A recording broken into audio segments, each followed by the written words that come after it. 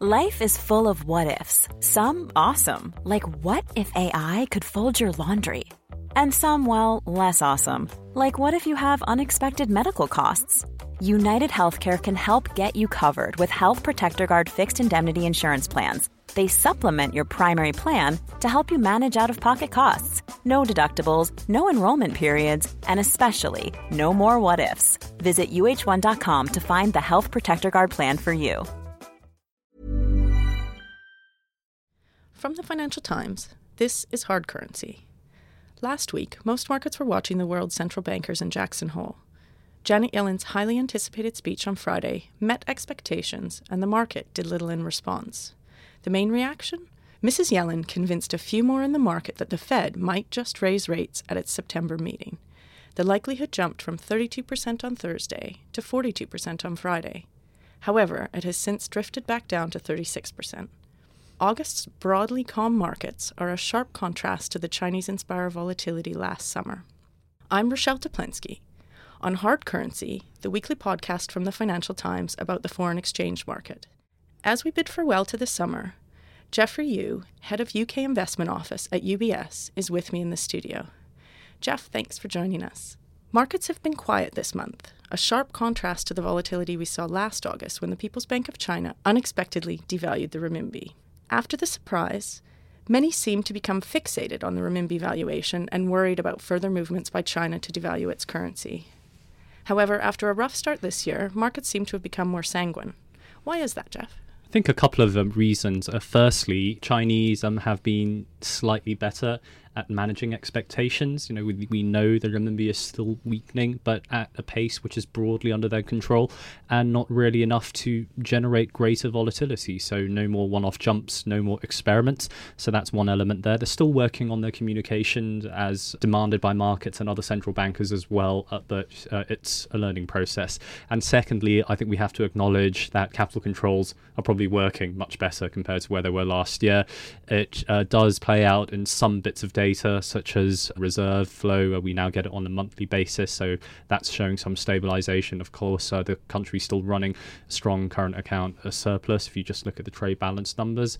So the net result is it's somewhat of an easier situation. And on the US side, yes, Fed expectations have moved slightly higher, but do we really think the Fed is going to be very aggressive?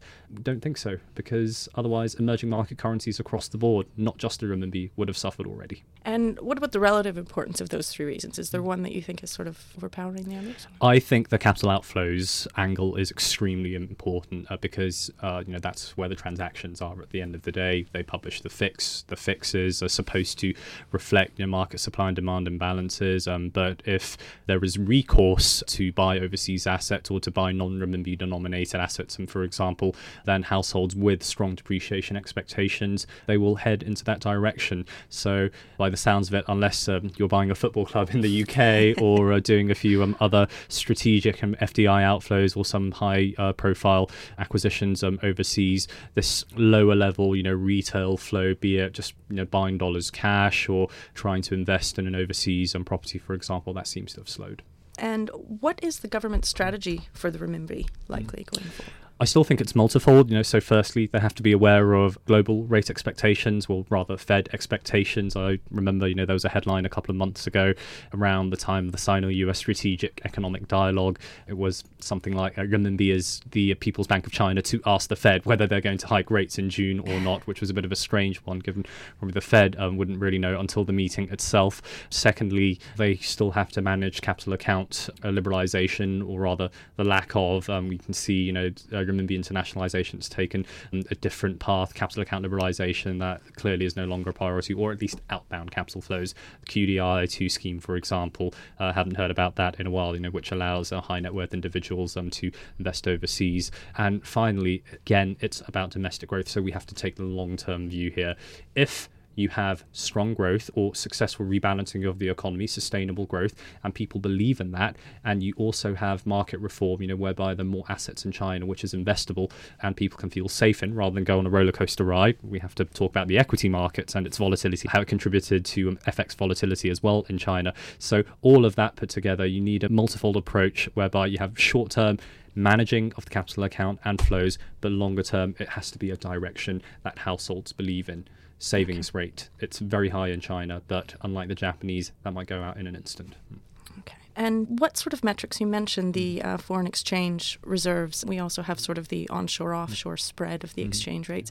What sort of metrics do you think are important to watch? And is there some threshold? You know, if we get to 680 one per US dollar, is that a threshold, or what do you want? I don't think any central bank around the world will try to flag a specific level whereby beyond which we should start to worry, or they would start to worry. I guess your rule of thumb, as always in China, is about 5% a year, and that was true when dollar renminbi was going down. It probably should hold when dollar renminbi is going up as well. So that's the first element. Secondly, there's a lot of good granular domestic data for us to look at, and some of those who follow this closely beyond the reserve numbers, they look at FX purchase positions, for example. So that does reflect transactions within the banking system vis-a-vis the central bank, for example, and how that expands or contracts liquidity, because China ultimately is a quantitative framework. If FX goes in, then base money, that will expand, and vice versa. So this figure, for example, would be a good proxy of how much money is going in or out. And by extension, if money is going out, then you have contraction in base money, then the PBOC will have to print or deploy liquidity. And that, people look at as well to say, well, if there's no FX coming in, but you're still pumping money into the system, shouldn't the renminbi depreciate further? So, this is where I want to be really careful. The PBOC wants to manage it carefully. They want to keep the system liquid, but not to the extent that it becomes pro-cyclical and a vicious cycle actually begins to develop with respect to the currency and liquidity. And taking a further step back and looking broader around the world, the renminbi seemed to have a bit of easing in devaluation pressure, with the Fed hesitating to raise rates this year. What do you think needs to happen as we look forward to the farm payrolls this week to sort of persuade the Fed to raise in September, and what would be the implications? I would say a continuation, right? So we've had 2 months of very strong data. I think the market's still looking at 200 or so, and 0.2, 0.3 on the earnings side. Unemployment rate holding just below 5, for example. So consistency, that's important. But if we get another blowout number, say 250 or above, then that will absolutely push September into a live meeting. But what if people start to think, wow, is the US at full employment? Are we achieving escape velocity in the US? Then do they need to do more? Right. So that seems to be a scenario that markets are not priced for. And to be honest, if we look at the Fed, what was the focus on Jackson Hole? It was new forms of monetary policy. So how do you deal with this new environment we're in? But the focus was on what do we do in the next crisis? All global central banks are the zero bound already.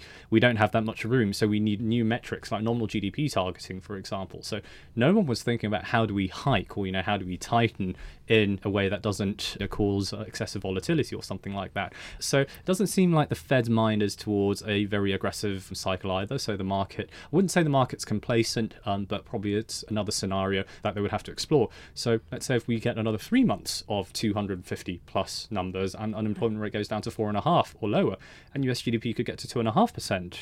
That would be totally contrary to expectations 6 months ago, and that's something that perhaps we need to be braced for as well. Okay. That would presumably hit emerging markets, wouldn't it, quite hard? I think that kind of flow, because if we look at the flows into emerging markets of late, I think 2 reasons. One, EM, especially EM debt, it offers yield, right? And currencies have corrected a lot. So, that's why there has been a lot of flow. But also, secondly, people are much more sanguine about the dollar situation and hoping that the Fed won't hike aggressively. So those select EM countries with a lot of FX exposure, FX debt, for example, they won't be left exposed. But if the Fed hikes very aggressively such that more cash is deployed in the US, then EM may have a problem. Is it going to be as bad as at some points last year or earlier this year? I don't think so, because we're coming off a much lower base now. So especially EM currencies, they've already corrected a lot. But I would look out for specific pockets of EM, where there may be a bit more concern, especially again with FX debt exposure, and would that cause some kind of a systemic problem? That I think is something for us to put in the back pocket, especially if the Fed is going to have to hike a lot more aggressively than previously expected. That's all we have time for this week on Hard Currency Podcast. Many thanks to you, Jeff, for coming in. You can keep up to date with all the FX news on the FT by looking at ft.com/markets and at FastFT. We'll be back next week with Hard Currency. Goodbye. If you enjoyed listening to this podcast, you might like to try our FT News podcasts, which focus on one of the main issues of the day and bring you the insights and expertise of our global network of journalists, as well as outside contributors.